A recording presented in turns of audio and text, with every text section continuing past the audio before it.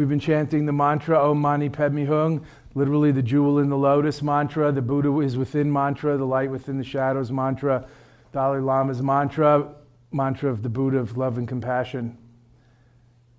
And cultivating the 4 Brahma Viharas, the 4 divine heartitudes, the 4 boundless, what translation is good for loving kindness, compassion, rejoicing, and equal to all, equanimity, equal to all. The 4 faces of Buddhist love, the 4 arms of the Buddha of love. So I'm not going to go into all that. I just want to name it and, frame it. You can take it home.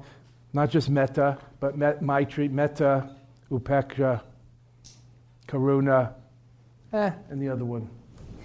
Mudita, that's it. Mudita, the runt of the litter, the one that nobody ever talks about. Drafting on the happiness of others. Mudita, sympathetic joy, rejoicing, the opposite of schadenfreude, enjoying the misery or failure of your competitors. Mudita is a great practice. Drafting on the success of others, like cavelling about your children's success. It's not just pride, ego pride. It's also rejoicing in their success. You'd rather they succeed. You'd rather they win than you, right? At your ping pong. I don't know, they still have ping pong? Video ping pong. So that's not our subject tonight. I understand that this is the opening session of the series on the right view, Samasamditi. In Tibetan Dawa. We'll talk about that. The Eightfold Path is a beautiful thing. And I can see everyone here is on it. In fact, all beings are on it because it's the path from which one can never really be off. But that's something to recognize and realize. So it takes some cultivation and some intention and motivation to stay on it.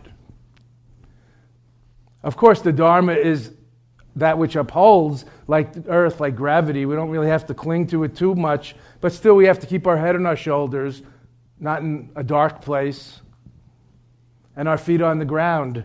And that's where intention and motivation comes in, to practice the Dharma. If we ask the Dalai Lama, as people often do, what's Buddhism in short, or the essence, of course he always says, my religion is loving kindness. We all hear that. We hear it on TV and in movies and media and books. But moreover, really what he says, the essence of Buddhism, and he's exhorted us, Buddhist teachers, at many teacher conferences with him, to teach the 4 Noble Truths and the Eightfold Path, which is the 4th truth. Now, I'm not going to go into all that. Shaila's well instructed you. But the 4 Noble Truths, and the 4th truth is the Eightfold Path. So we're going to talk about the Eightfold Path, especially right view tonight. But it's very important to realize the context of the 4 Noble Truths. The first one, dukkha, that the unenlightened life is full of suffering and challenges. Dukkha, I don't like to translate it. Suffering is way too harsh. Maybe dissatisfactoriness is good. My translation is skruka. Once you realize you're skruka from the first, things seem a little more light. And you say, oh, it's not my fault. Everybody's skruka.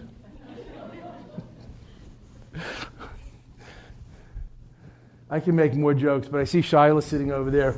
And I only write flimsy little books, but she writes like big, giant, classic tomes. So I feel like I should stay with the subject and talk about Samasamditi.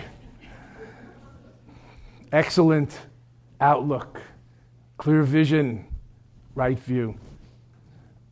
We don't like to pound on the word right. Right's really a weak translation because it sounds like as opposed to wrong. It really means this sama in the ancient languages of Sanskrit and Pali. It really means impeccable. I don't want to use the word perfect. It's way too idealizing, totalizing. But excellent view. So it's, Jack Cornfield likes the word wise view, wise understanding or intentions, wise speech, wise actions, wise livelihood. He's a wise guy. Wise concentration, wise mindfulness, and the other one, I don't know. Wise effort. Yes. Not exactly in that order, but who's counting? Because it's not really in order. The original symbol of Buddha was not Buddha. Buddha forbade making images of himself.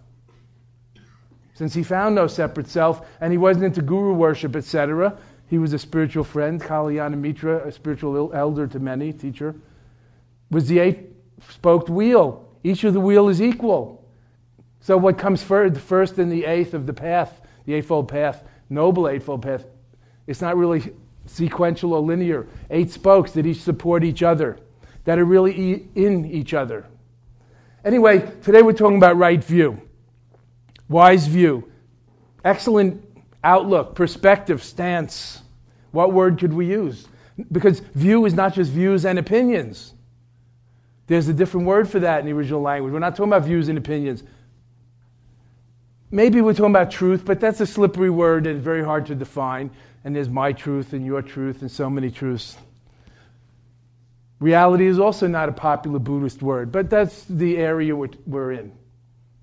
Wise view, clear view, seeing things as they are, not as they ain't. Seeing things as they are, not as we are, with our projections and interpretations. Wise view, seeing it as it is. Clear vision, wise view, excellent perspective. It's a beautiful thing. I don't know if the word objective comes into this, but it might. It's very hard to say in the postmodern era what's objective anymore. And objective is opposed to subjective. But in many cases, this means clear seeing, objective clarity, not subjective interpretation. And that's where meditation and the other practices of the Eightfold Path come in. Help us purify and clarify and clear out and open up our view. Be less rigid, less dogmatic, less stuck,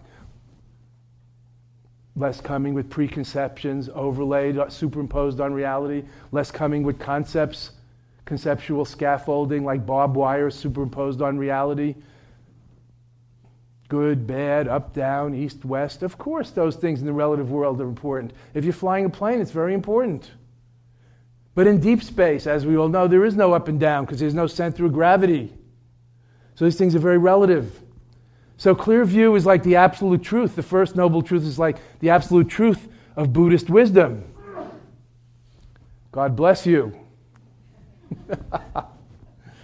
If you ask the Dalai Lama what Buddhism is in a nutshell, he often says wisdom and compassion. Tonight we're talking about the wisdom part. If you press further, he'll always say the 4 noble truths in the Eightfold Path and the 6 paramitas, transcendental virtues, transformative practice, paramitas. That's not our subject tonight. Also, I'm sure Shila's taught it. I've written a whole book on that. Buddha is as Buddha does, the 10 transformative practices, original transformative practices of Buddha. You can read about it. I'm not here to flog my books, but I do want to say in Awakening the Buddha Within, 8 Steps to Enlightenment, it's all about the Eightfold Path. So needless to say, there's a whole chapter on right view. I was going to read from that, but there's no need. I already said half the things I wanted to say that are from there. Let me begin with a statement of Thich Nhat Hanh, kind of to bring it up to date. The great venerable master Thich Nhat Hanh, I don't have to tell you who he is, peace activist, master, author of many books, brilliant Sangha leader, monk, lifelong monk, nominated for the Nobel Peace Prize by Martin Luther King in 1976 at the Vietnam Peace Talks in Paris.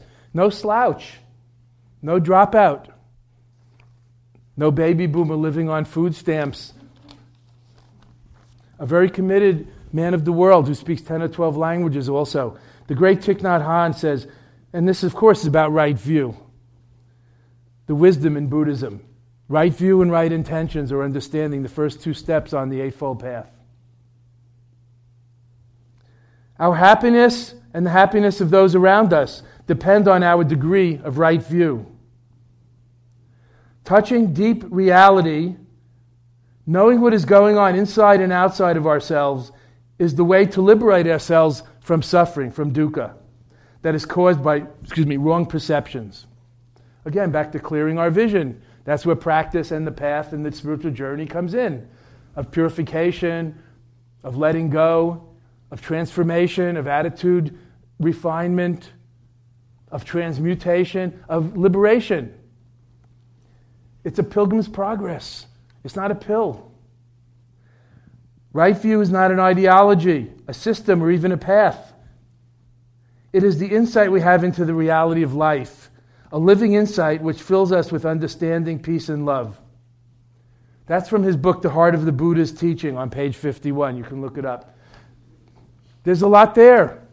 Happiness, peace, and love, not just philosophy, fills us. Not just we understand it mental, fills us, fills our being, body and mind, heart and soul, energy and spirit. What word should we use? Us, not just me. Awakening together. That's the second step on the path. Right understanding, right intentions. Not just egoistic, selfish, self-improvement project. As we all know, if I've been here 4 times, I've probably said it 4 times. Buddhism is not a self-help project. There's no self and it can't be helped. Laugh! Let's get serious.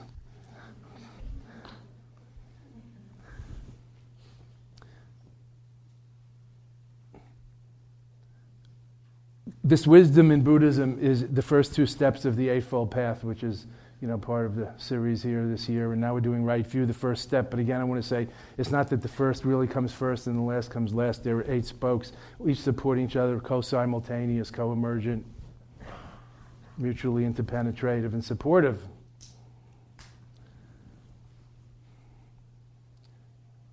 The Eightfold Path is teased out from the 3 liberating trainings, the 3 higher trainings, Shila, Samadhi, and Prajna. I'm sure you've heard this. Shila, ethical morality and self-discipline. Shila, that which cools the virulent passions. Samadhi, concentration, mindfulness, awareness, contemplation. Samadhi, and Panya, wisdom, transcendental wisdom, discernment. So the Eightfold Path is divided into 3. The first 2 steps is the wisdom part, right? Wise view and wise intentions, or wise understanding. Understanding cause and effect, and so on. So wisdom in Buddhism, if you want to put it kind of square, is not like no self or emptiness or some big abstraction. It actually has 3 main parts. If we look into this, I'm just talking like now from the original Sanskrit text, like Buddhism of India, based on the Pali text, the original Buddhism of India. Wisdom in Buddhism, this wise way of clear seeing, right view, is understanding karma, causation. Nobody's pulling the strings. There's no God doing it to us. Karma, cause and effect. Action and reaction. What goes around comes around.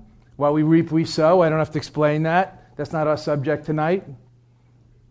But I will throw in something else, which is karma. It doesn't just mean action or reaction. It means reaction, reactivity. This is where meditation comes in, where we can catch ourselves before things catch us by being aware and present in the moment, bringing the wedge of mindful awareness, present awareness in between stimulus and reaction so we can catch ourselves before things catch us. It is wise to do so. So understanding karma and cause and effect. So we can choose how, when, and if to respond, not just blindly react. Bring the wedge of awareness between stimulus and reaction so we don't just blindly react like a knee-jerk reaction all the time. Habits and so on, retaliating in kind. So understanding karma first, part of this wisdom section, prajna, part of the Eightfold Path. And second is understanding the 3 marks or characteristics of existence according to Buddha. Anicca, anatta, and dukkha, impermanence. No separate independent self, and skruka. We already understood that. So this is, by definition, the clear vision or wisdom in Buddhism in the first 2 steps of step 1 and step 2. Clear view, right view, excellent view or outlook, and excellent right intentions or understanding. Now, there's a lot more we could talk about that. But, in general, I want to say, let me just add something to this, because more or less everything I've said, Shiloh could have said. Yeah, not as funny, but more clearly. Better organized.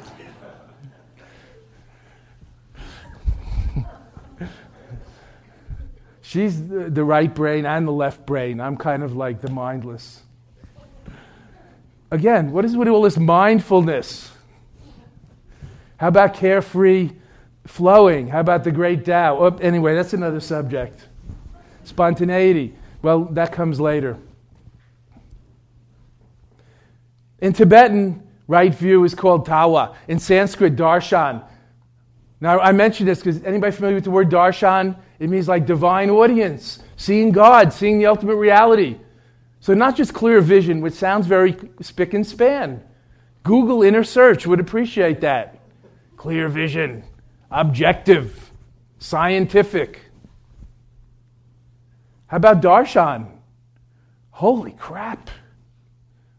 Sacred vision, the bigger picture, not just clear vision. Aware of breathing in while breathing in, aware of breathing out while breathing out. That's good. What about the bigger picture? I'm not saying, some particular bigger picture, just like openness, spaciousness, panoramic, the totality. I'll use a word that's not popular in Buddhism, oneness. Interbeing, Thich Nhat Hanh calls it. Pretty close. So, darshan, right view, the bigger picture. Sacramental vision. As if this earth is the altar and all the beings on it are Buddhas and Bodhisattvas. That everything is perfect as it is, a lawful unfolding, and so on. Free of our attraction and aversion, I like and I don't like, greed, hatred, and the delusion that makes us feel separate from everything. Free from that, everything is what it is. It's hard to argue with that.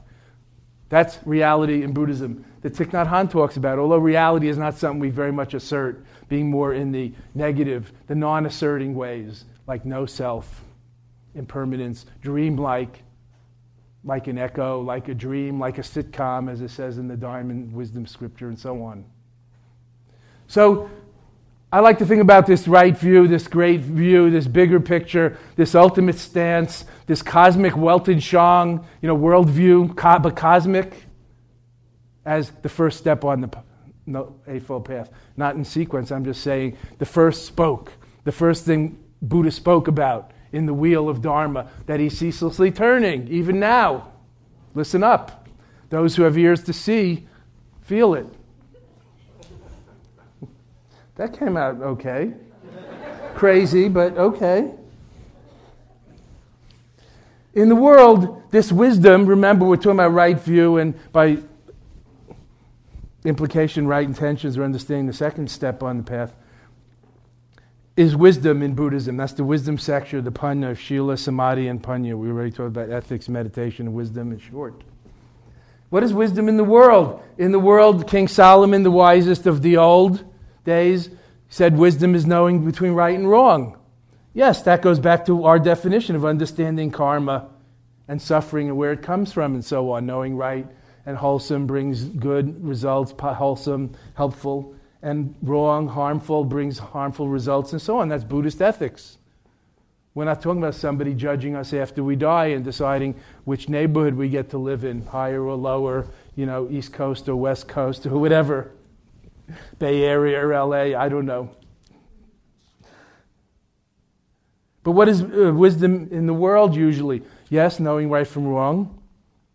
I think it's a profound understanding and a deep insight, to put it in English.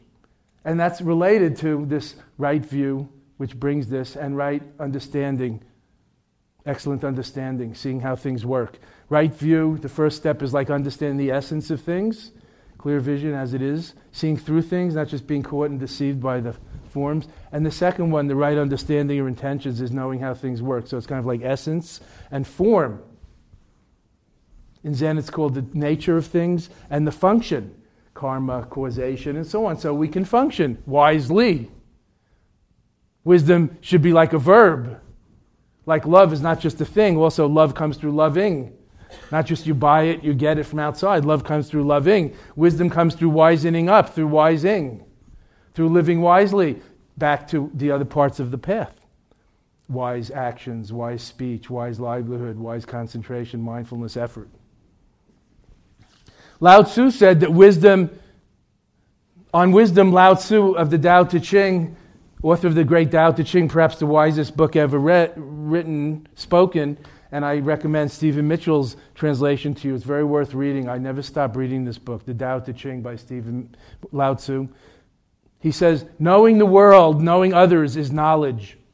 Knowing oneself is wisdom. Back to our practice. I don't know if introspection is the right word, but something like that. Being less outward oriented. I don't like to stress looking inward. We're already pretty narcissistic, self-centered, egocentric, but looking deeper, yes. Turning the spotlight inward, as Mahatma Gandhi said.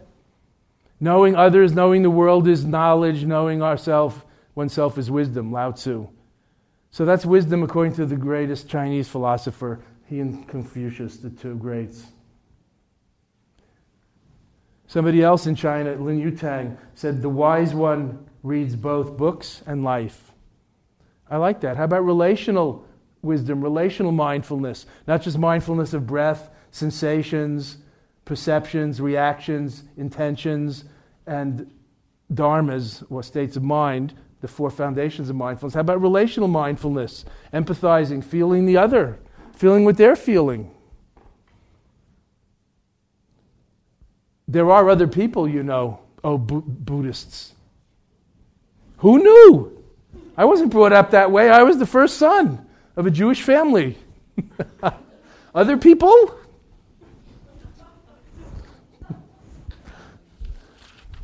Maybe that's just my problem. The Greeks divided wisdom also into two. Buddha, Buddha and me, divided wisdom into two. The excellent view and the excellent intention / understanding. The Greeks, similarly, back then, divided wisdom into two, Sophia and Phronesis. Actually, I don't really understand any of these things, but I asked my friend Roger Walsh, Dr. Roger Walsh in Marin, and he explained this to me on my research phone call for 5 minutes today. Sophia is the mystical, like right brain intuitive, bigger picture, grokking it all at once, gestalt understanding, creative, right ring, mystical wisdom, Sophia in Greek. And phronesis, practical wisdom, left brain, facts and putting things together and all that. So this mystical and practical wisdom is very important for us to recognize also. Wisdom is also an uncommon common sense. It's not just philosophical. It's not just about emptiness and the nature of reality, which it is, but it's not just about the nature of identity also, which it is, but which is a little abstract. An uncommon common sense, knowing when to plant and when to harvest, etc. So we can live the wise and the good and the beautiful life, us and all together. What's wholesome and unwholesome means what's helpful and what's harmful, not just an abstraction. I think of this too, the mystical and practical sides of wisdom according to Greeks is discernment, like discriminating wisdom, keen discernment, perspicacity, keen discernment, coupled with an uncommon common sense. I'm sure we all know plenty of absent-minded professors who know all about philosophy and, forget to go out of the house with their shoes on, like Einstein. And maybe we're like that too. Maybe we're in our head most of the time and not in our heart or our body or, things like, we take care of others and we forget to take care of ourselves. There's a lot of symptoms of this around us. I'm not going to go into all that. In my little anthology of wisdom here, the great Tibetan master who came from India, was invited from India to Tibet in the 12th century, Atisha, who brought the attitude transformation, spiritual refinement, lojong or mind training, spiritual refinement, bodhisattva, altruism training to Tibet, lojong. He said the highest wisdom is clinging to nothing. That's a good definition for us Buddhist meditators, isn't it? Joe Gold would definitely agree. Joey Goldstein, the first patriarch of Buddhism. He always talks about this. Non-attachment is the essence of his dharma.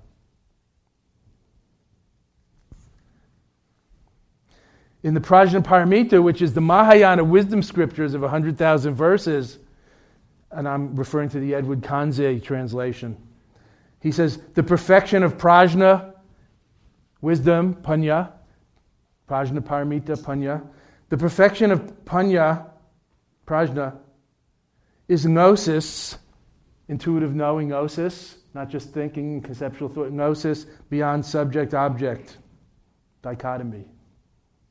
I want to say that again because that's very important for our meditation practice and understanding.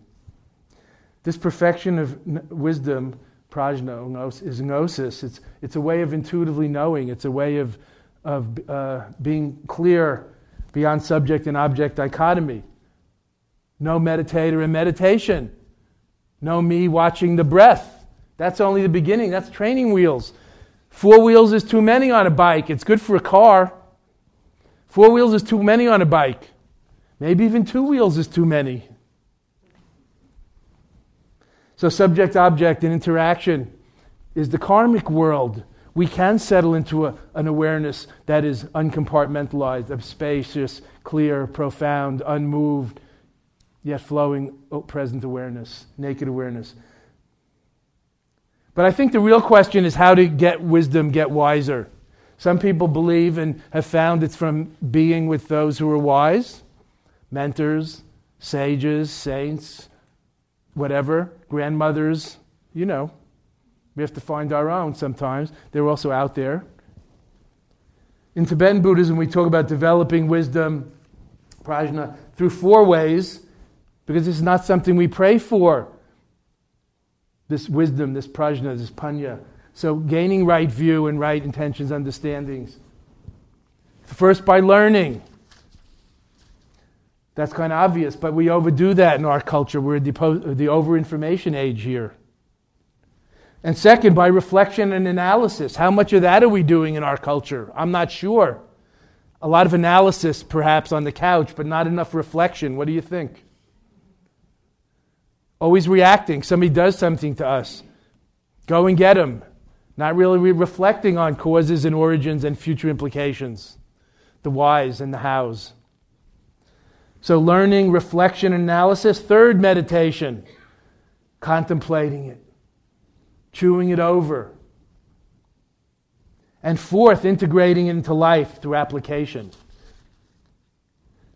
Trying it out, seeing how it works. Learning, reflection, analysis, meditation, contemplation, and fourth, integration, application. That's how we develop wisdom in Tibetan Buddhism. So it's not just something we pray for. It's not just something we meditate and try to concentrate on. We try to develop it. And it includes learning so we can learn how to meditate better. Not just sitting there trying not to think. That's not meditation. That's thought suppressing. And there are pills and bottles for that work better anyway.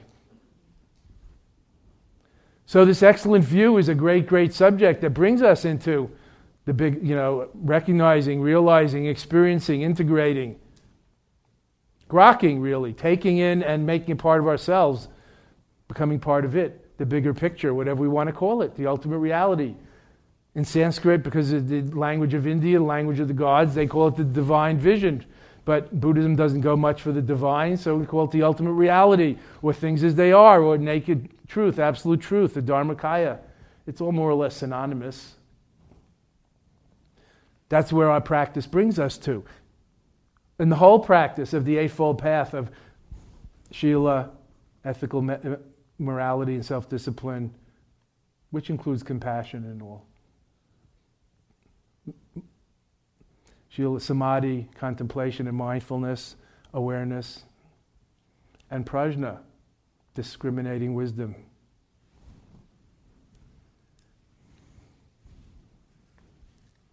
Then we see things as they are, not as they ain't. No more delusion.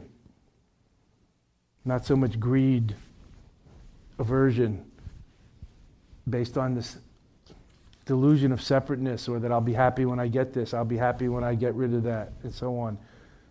The way we go through life, it's so exhausting, pushing and pulling, I want, I don't want, greed, hatred, and delusion, oiling the wheel of samsara, of conditioned being, of skruka.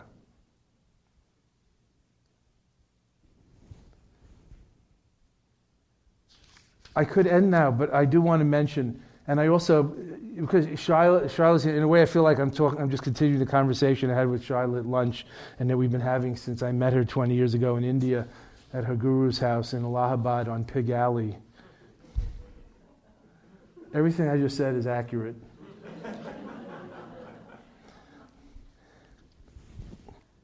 The Bhagavad Gita says, humility, You just think about your teacher, friends. Humility, unostentatiousness, non-injuring. That means non-violence. Forgiveness, simplicity, purity, self-control. This is called wisdom, which is opposed to ignorance. I think that's our teacher here. Also Thich Nhat Hanh and the Dalai Lama and other exemplary individuals. And I'm not going to say that we're at their level. I'm just saying just appreciate the virtues. And those virtues are also part of each of us. If not you, your mate probably exemplifies it. Oh, I have one more quote here. I bring this to you because it's not in this book. Almost everything is in this book. But this quote from the Sufi saint Ibn Gabriel of the 11th century is not in that book. In seeking wisdom, the first step is silence. I know at the beginning I heard Charlotte saying, you should talk to this person, you should talk to Maureen, you should talk to that person, you remember? And I was thinking in my joking mind, what about the noble silence? There's a lot of social networking going on here. I see you people texting. The Sufi says, in seeking wisdom, the first step is silence. How about openness and receptivity and emptying yourself and stopping for a moment, paying attention with the silence? The second is listening. The third, remembering. Remembering what? How about remembering to remember what you're doing while you're doing it, which is the definition of mindfulness. Remembering to remember what you're doing while you're doing it, mindfulness, rather than mindlessness. The fourth is practicing. And the fifth, teaching others. This is wisdom for the benefit of all, one and all.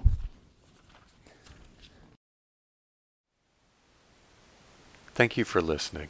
To learn how you can support the teachers and Dharma Seed, please visit dharmaseed.org/donate.